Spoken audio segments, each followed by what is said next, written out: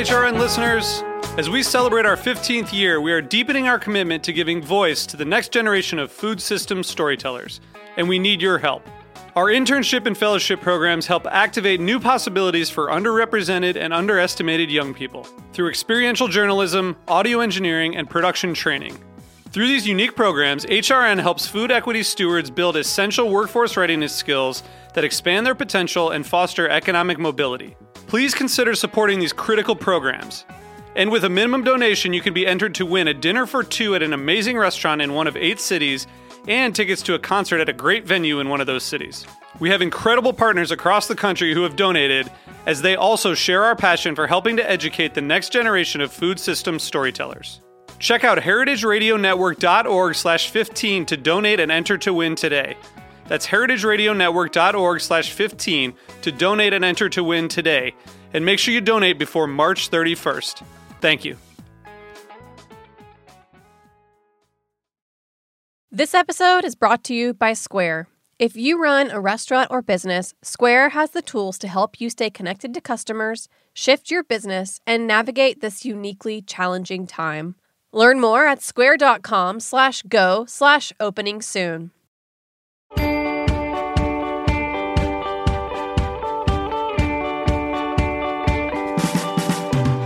Reopening is upon us. Well, for some of us at least, and pending for the rest of us.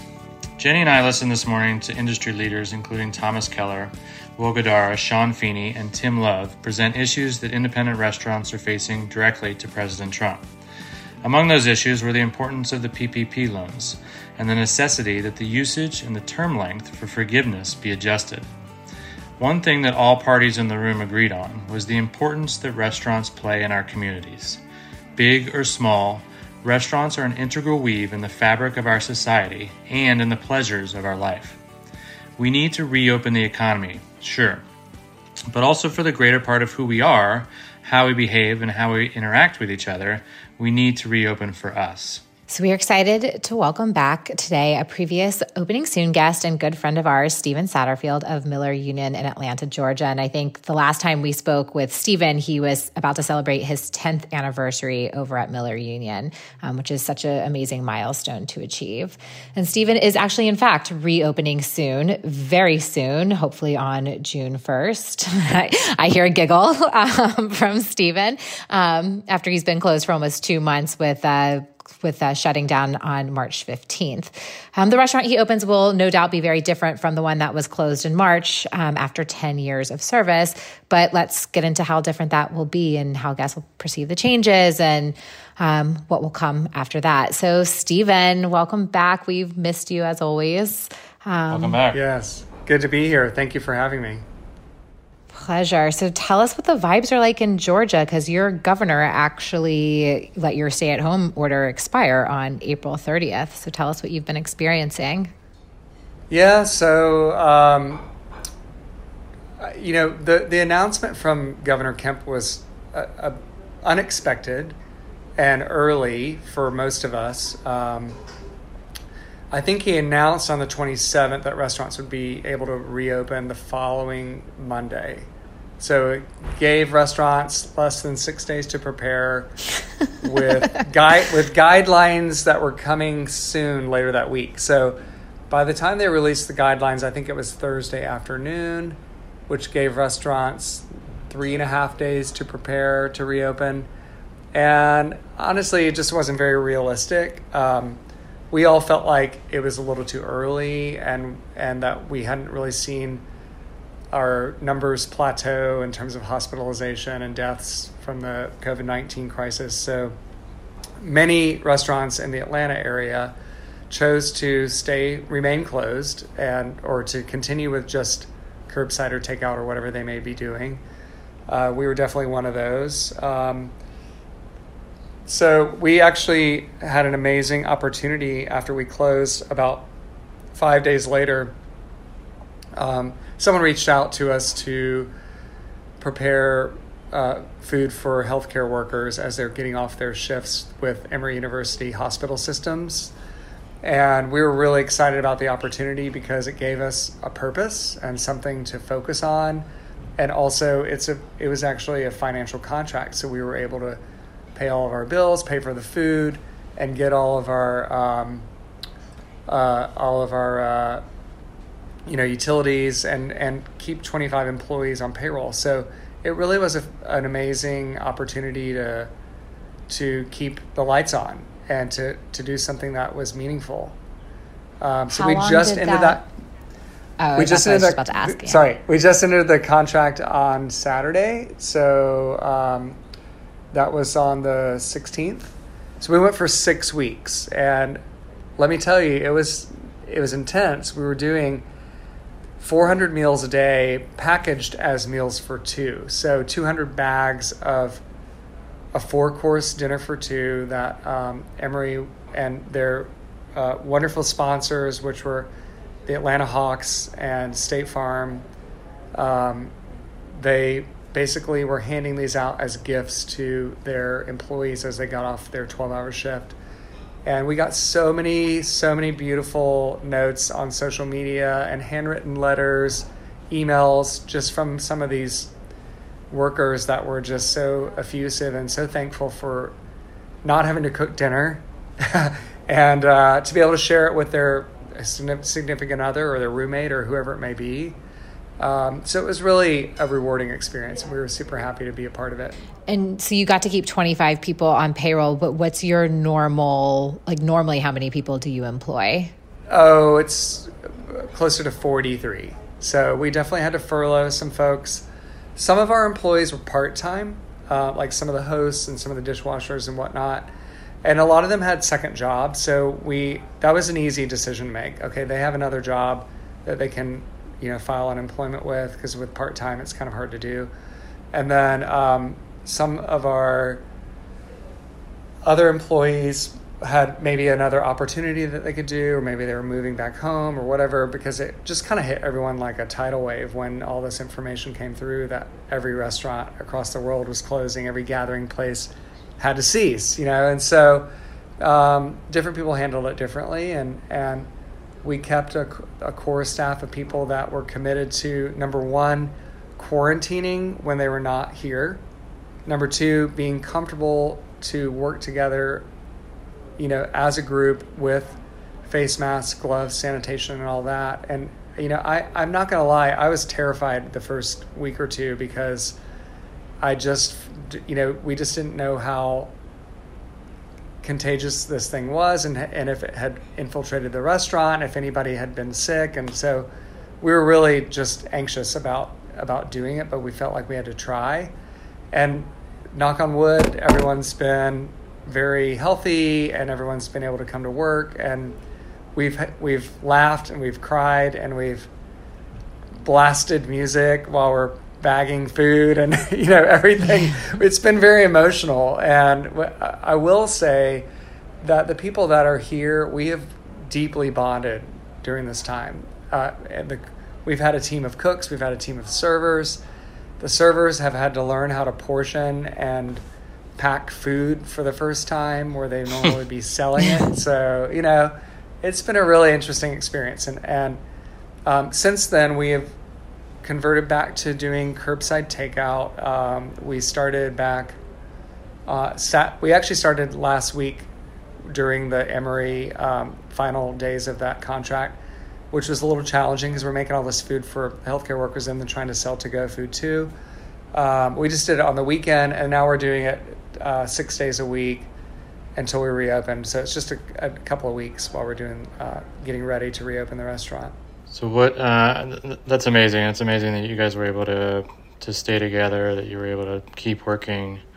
Yeah, and we had some masks donated from Tillet. Thank you very much. That's true. We try. Tell us what reopening looks like. How are you planning to go back in? Are you separating tables? I know we talked earlier about the outside is going to be more of a component than it was before. Sure. I can fill you in.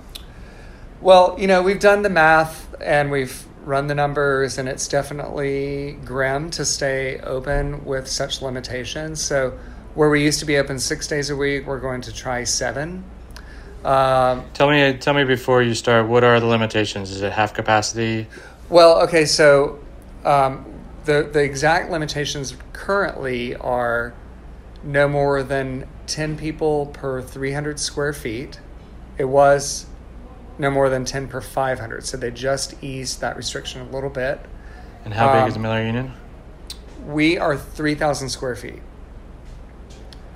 Yeah, you can figure that out. Quick math is 30 people, is that right? No, it's 60. No, 60. Okay. Yeah. Thank you. But Still small. yeah.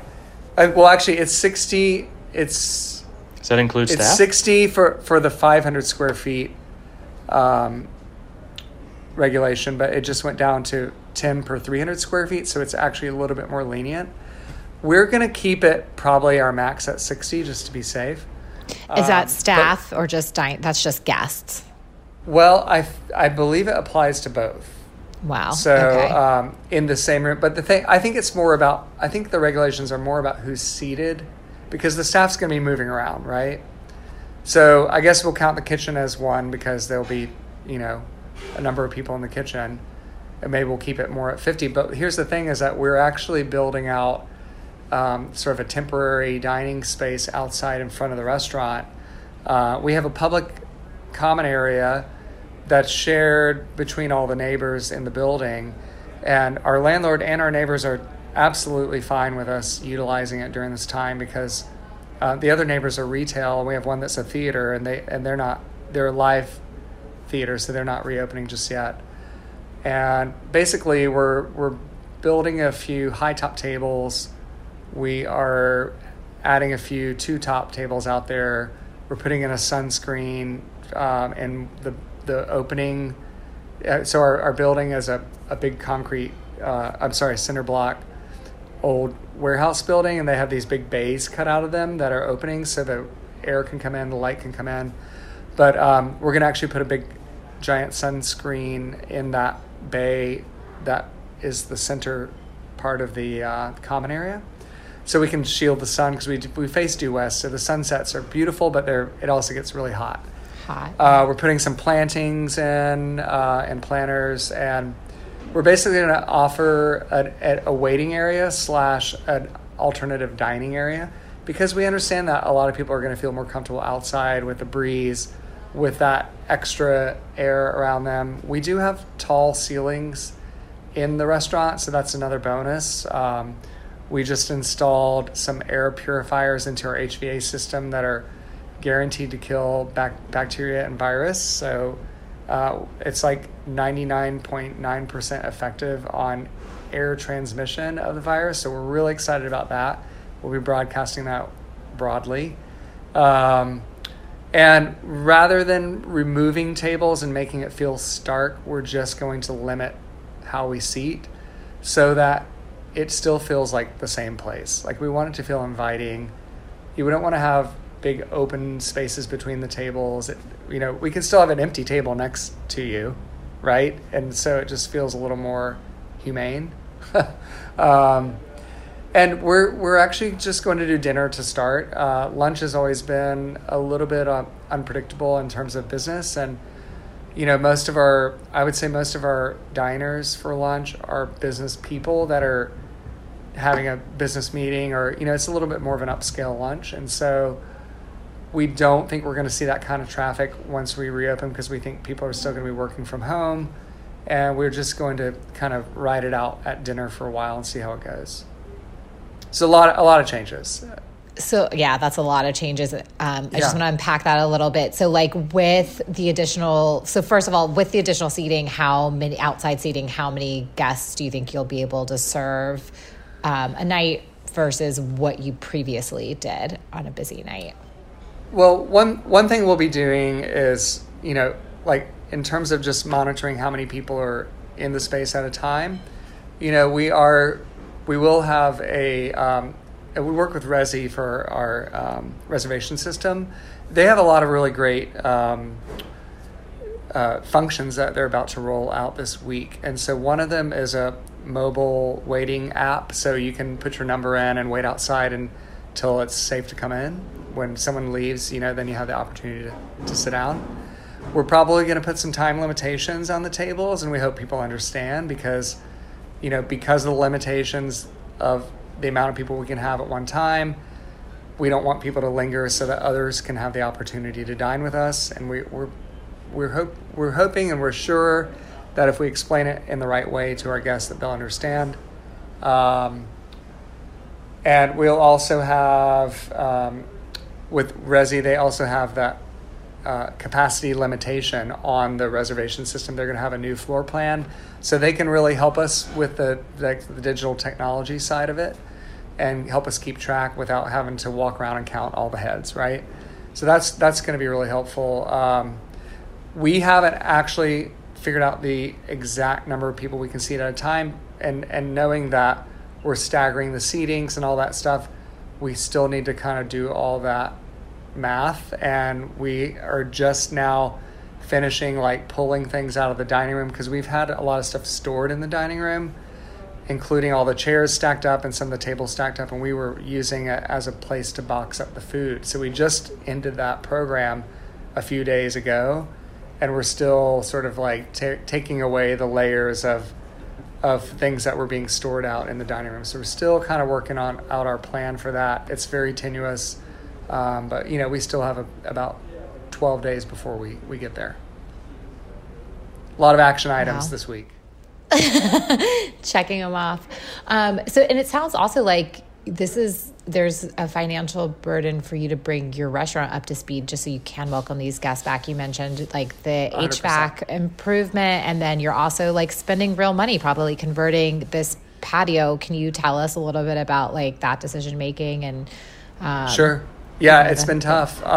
We met with a gardener that we really love a lot, and we were like, listen, we're on a super tight pandemic budget, so what can you do to make this look inviting special? Yeah, without breaking the bank, because we don't have a lot of money, but we know we need to beautify this space to make it inviting. So like we're gonna hang some string lights, like the little Edison bulbs. We're putting in some bamboo in containers to flank the sunscreen, so it will have like a nice wispy, tall, kind of treesy feel to it. And then we're going to do some Fatsia and autumn fern and some English ivy in the planters, just to give some texture and height and different colors. All the tables are going to be just like the ones inside, so they're wooden tops with the cast base. And we actually had to order the high tops. We don't have any, and it's not something you can just like go out and find a cool looking high top table. So we're having them custom made, but very inexpensively. And we just do a simple look with all of our tables. It's just pine that's stained with a simple base, and we just let the food and the wine be the star on the table. We are lucky enough to borrow some bar stools from a friend of ours who is a restaurant across the street, and they're not reopening just yet.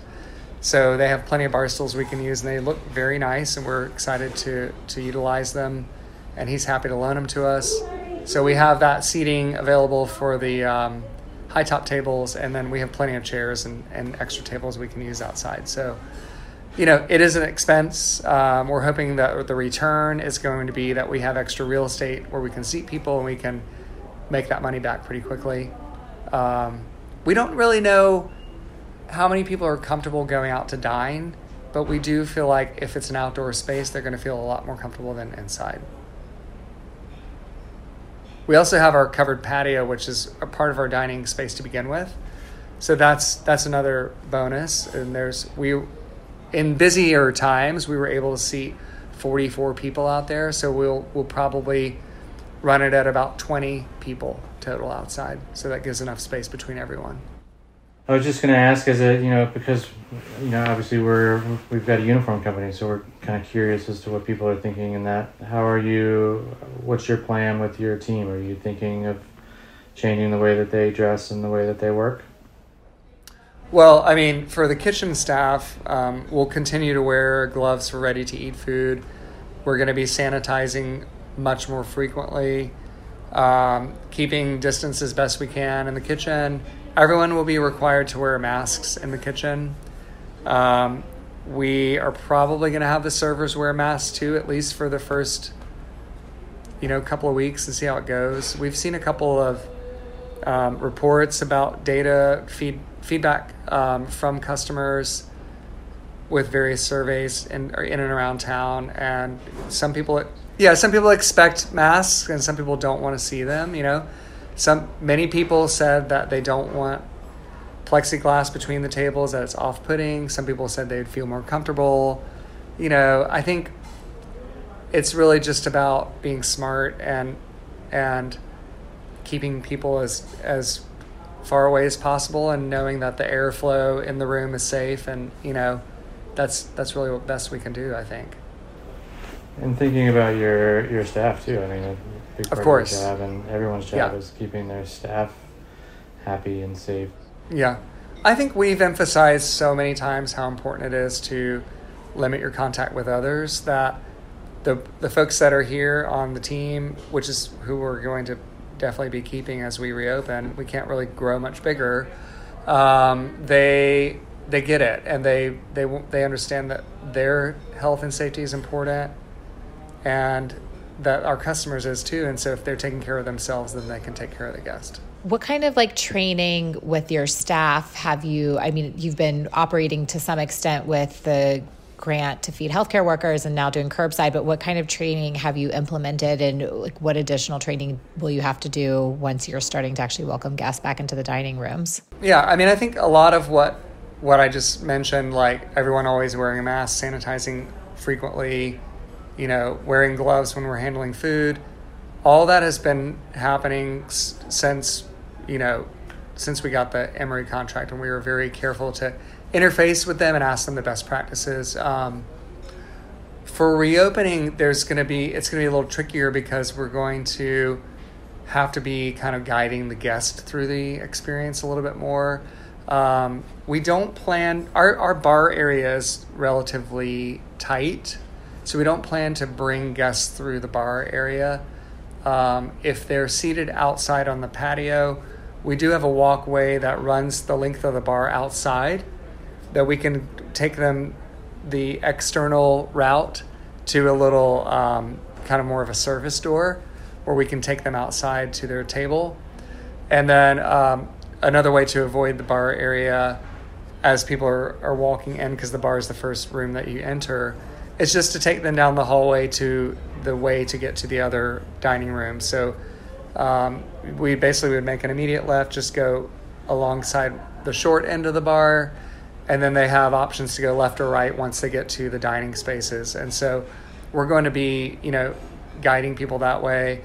We're planning on doing disposable paper menus, and rolling up the silverware instead of placing it on the table. Being a lot more cautious about, like in the past we've offered people family style meals if they want to taste a bunch of things. We'll probably won't be doing that much anymore, unless it's a true family that's been quarantined together. Most people don't want to share utensils and think about the whole plates. Family style. Well, and imagine if you have a restaurant with communal tables. I mean, you're kind of screwed. Like if that's a big part of your concept, then that's going to drastically impact your business.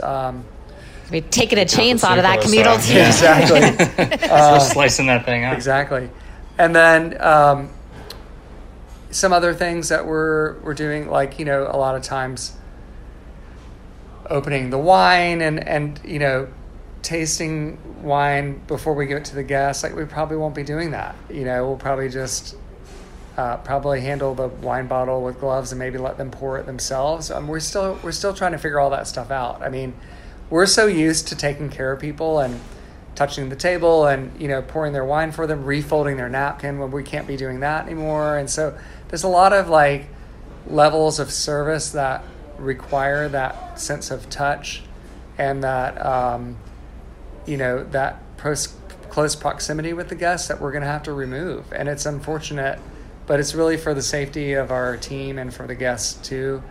We won't be refolding people's napkins. We won't be, we're probably going to be a lot more cautious about clearing plates from the table. And maybe that's going to be a situation where we're utilizing gloves We're going to be extremely cautious about our dishwashers because they're handling everyone's dirty dishes and utensils. So we want to make sure they understand, how important it is for them to frequently wash their hands and to sanitize their hands and wear a face mask and not touch their face. I mean, they're probably some of the most at risk in the restaurant industry. So the bussers and the dishwashers, we're going to take extra special care with them.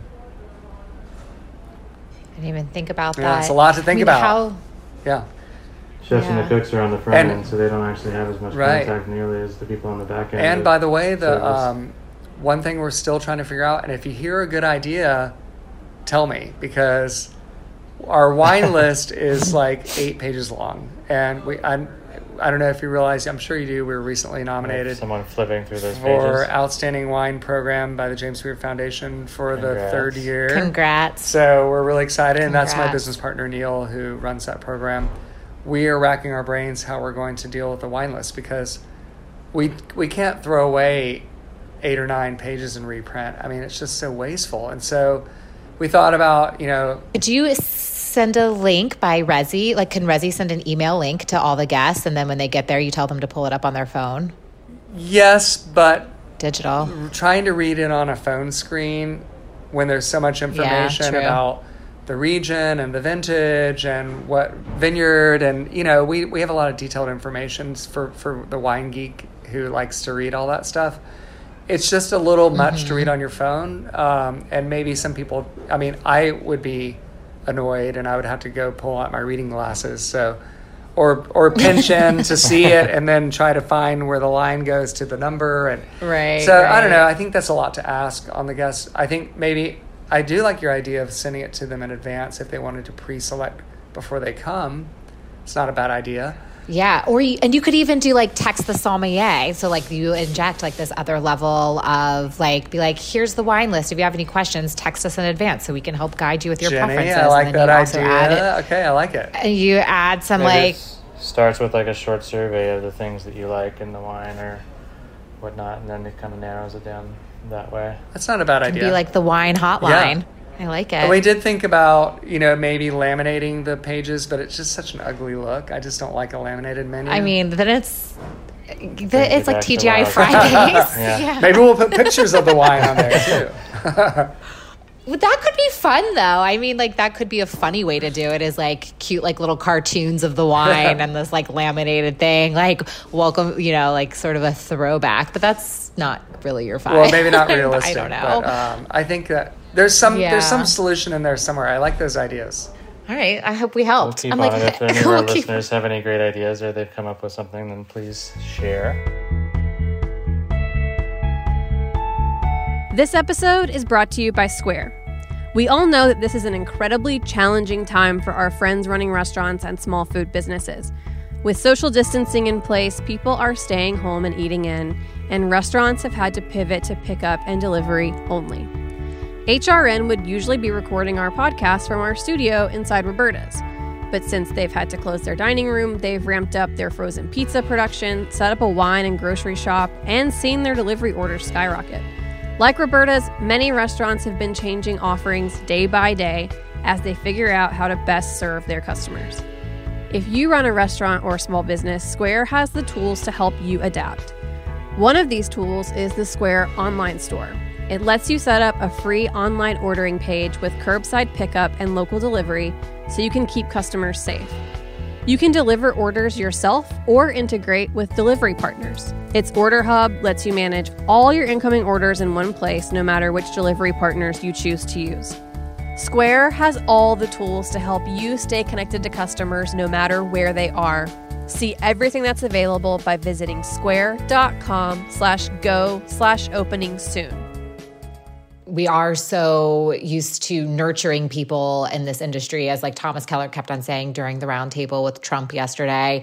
And a lot of that element of nurturing, the touch points of the SOM, the touch points with your server, folding your napkin, those are all going to be removed. So, what can we do to convey this level of hospitality in this new normal? Yeah, I mean, that it's really a baffling question, isn't it? Like, Yeah. what are the ways we can pivot to still give great service, but also be safe? And I think so much of that we're still trying to figure out. We're asking every day something new occurs to us, like the wine list was yesterday. Like, oh, well, what are we going to do about the wine list? Like, can we mist it with hydrogen peroxide? No, that's unrealistic. And you know what I mean? So it's like just trying to figure out all these different ways to give the great service that we want to. You have to get creative and inventive. And I think some of it might happen on the floor when we're open. We might see new opportunities where we can come up with a refreshing new way to approach the customer or take care of them, in real time, where we're going to all be putting on our thinking caps during that time. How do you think this is going to change the future of dining for the long term? I mean, now that everyone is starting to think in these ways about like how many people have touched the wine list before I touch it, I feel like, to me, it's still going to concern me once the vaccine is there. I'll think about like who was sitting at this table before me, and why are they dropping all those things now? Like, you know what I mean? Right. And one of the requirements is to sanitize all the surfaces before you reseat. So that's something we'll be doing too, and it's definitely a good idea. And to do all the doorknobs and the light switches and all those things. But I think we're going to see a lot more restaurants being welcoming to takeout because it's a source of revenue, where in the past it's something we didn't want to do while we were busy taking care of guests in the dining room, and somebody called in a to-go order. Sometimes we might say, hey, we're just too busy tonight, we can't do it. We've never been big fans of putting our food in a box. You also have to change your menu because it's not the same menu that goes on the table that can travel outside the door for 30 minutes. Or right? We are smart about the menu so that the entire thing can be to go, and maybe we just have a different way of packaging it so that they can assemble it at home. I think there's a lot of different ways to approach it. I do think just in general, gathering in public is going to be different, and it will be for a long time. This is going to forever change how we greet each other. I don't see handshakes coming back anytime soon. Hugs are going to be a thing that you only do with somebody that you trust. I'm such a hugger. I'm so upset about that. Me too. Oh, I know. I'm like the Southerners. I'm not. I'm cool. I'm a hugger, I'm definitely like an affectionate person, and it's going to be hard for me. So I think, and even just like the distance in which we may be speaking to each other in public could be drastically different. I mean, I've read a lot of interesting articles about how the virus is transmitted, and just talking is one way that it can be emitted, just with tiny little micro droplets coming out of your breath as you speak. And if you project your voice, it's going to go further. That's why everyone should be wearing masks as you're speaking to people. You could be emitting the virus, and if you don't even realize that you're sick or not. And so there's just so many things to consider, and we really have a lot we have a lot of thought to put into how we interact.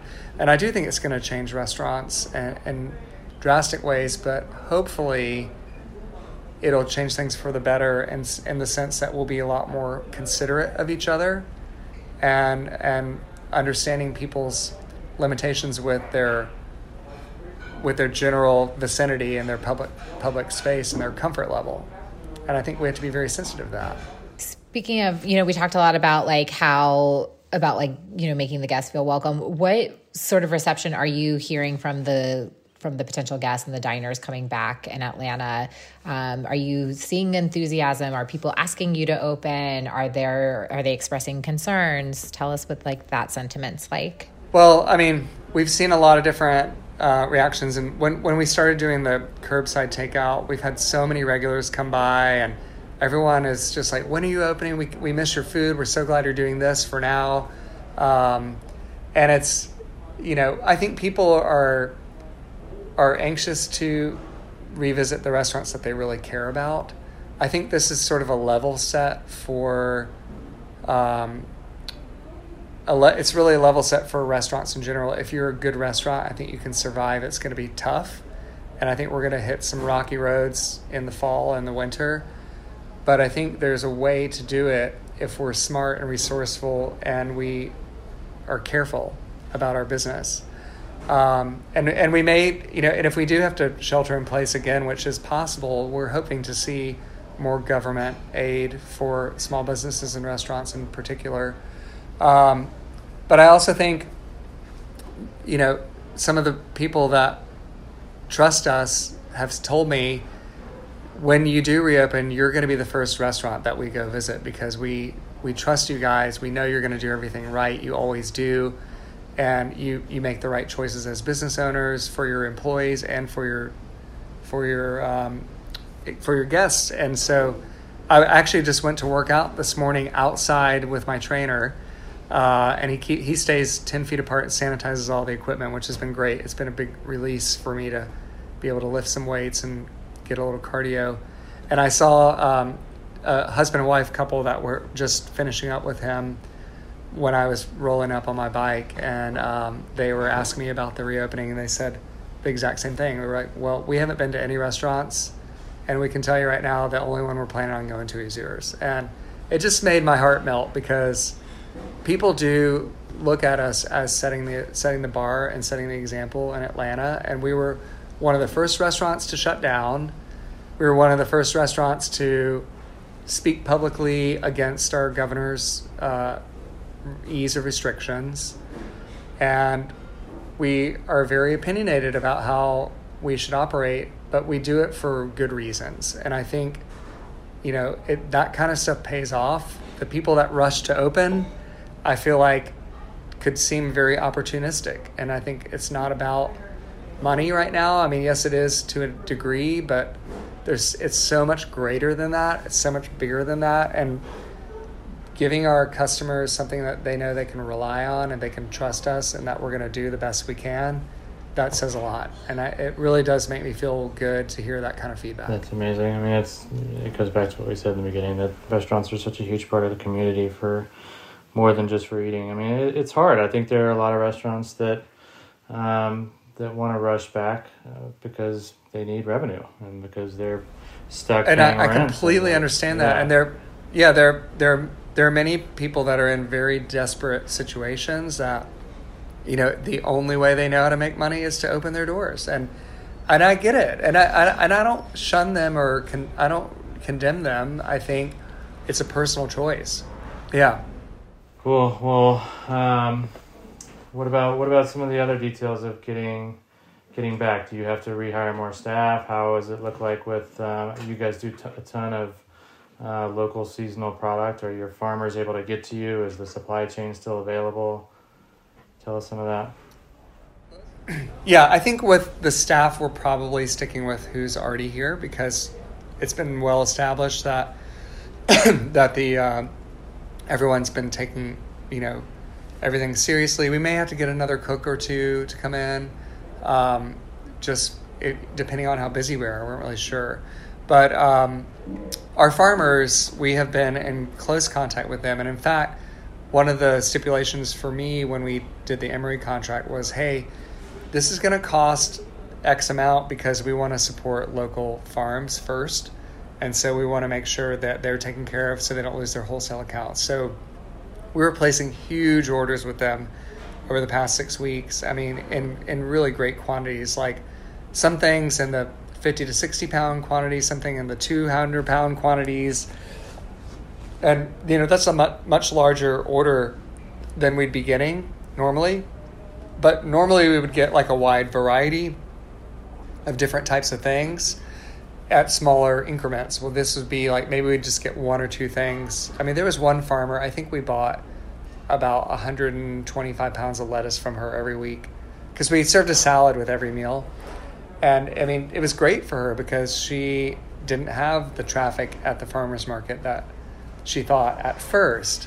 Now, what was interesting was seeing how busy our local farmers markets got. I remember on Mother's Day, that Sunday, there was a line of about 100 people waiting to get into the market, and they were socially distancing and limiting people so that that partly created the line, but also the demand. I mean, people know they can trust the local growers, and they don't want to go inside of a supermarket. So they'd rather go to the outdoor market, and a lot of the farms are offering pre-order where you just go to their website and you can create your own box, and then they have it already boxed up with your name.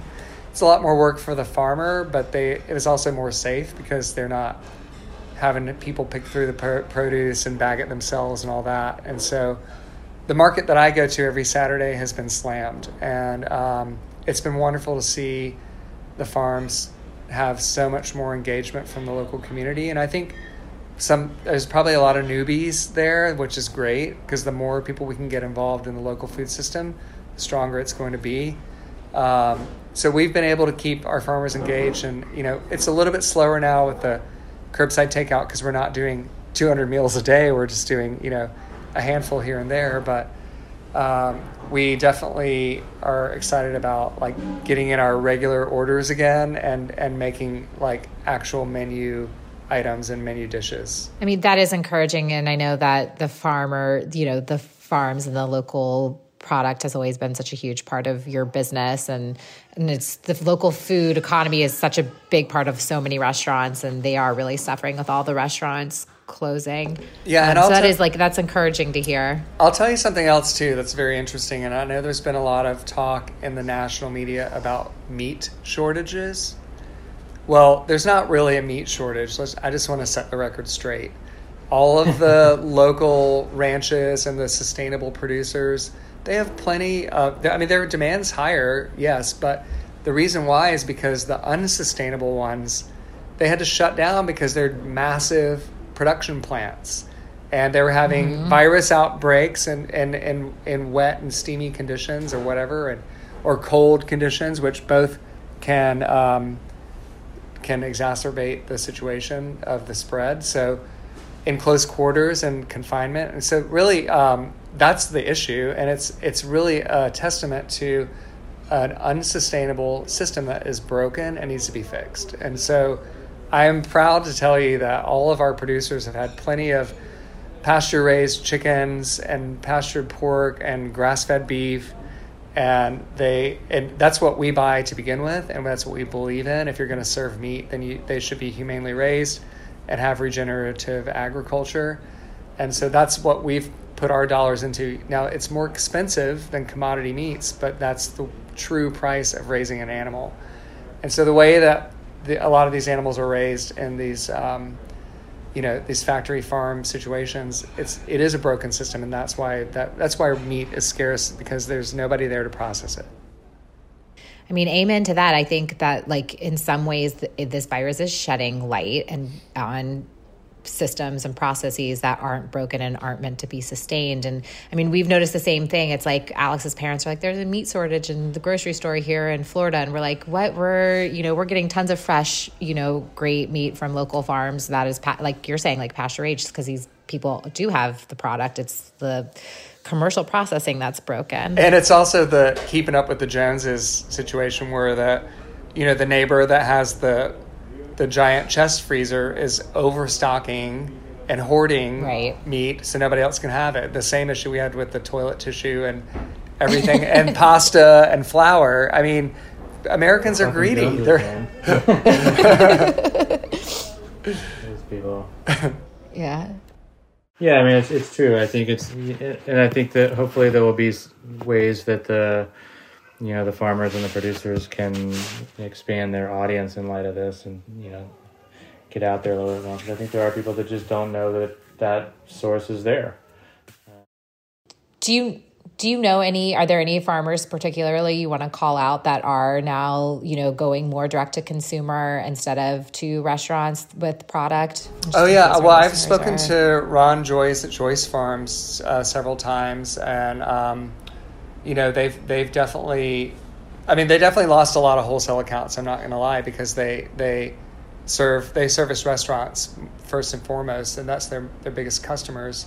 They also do grocery, but it's more of a higher end product. Like they have, not only do they do pastured poultry, but they also have rabbit and guinea hen and pheasant, and kind of these more Epicurean sort of ingredients. And so, I mean, they've been struggling for sure, and they definitely have sold a lot more to the consumer as best they can, because they don't have restaurants ordering in bigger bulk as they used to. But we were ordering a lot for our healthcare workers, and we were even serving steak and whole roasted chickens and stuff to these workers. So they got some really good food. Let me tell you, they had some great meals. Yeah, as they deserve to have. Yeah.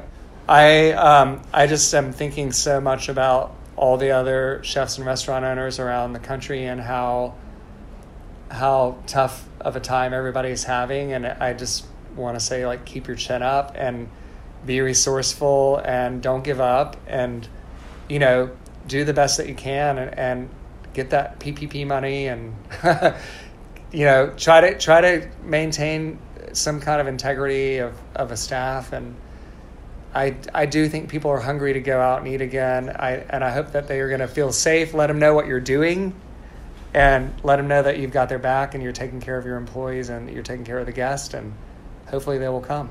Well, we hope so too, and we look forward to being there as soon as we can, as soon as travel opens back up. But thanks again for sharing.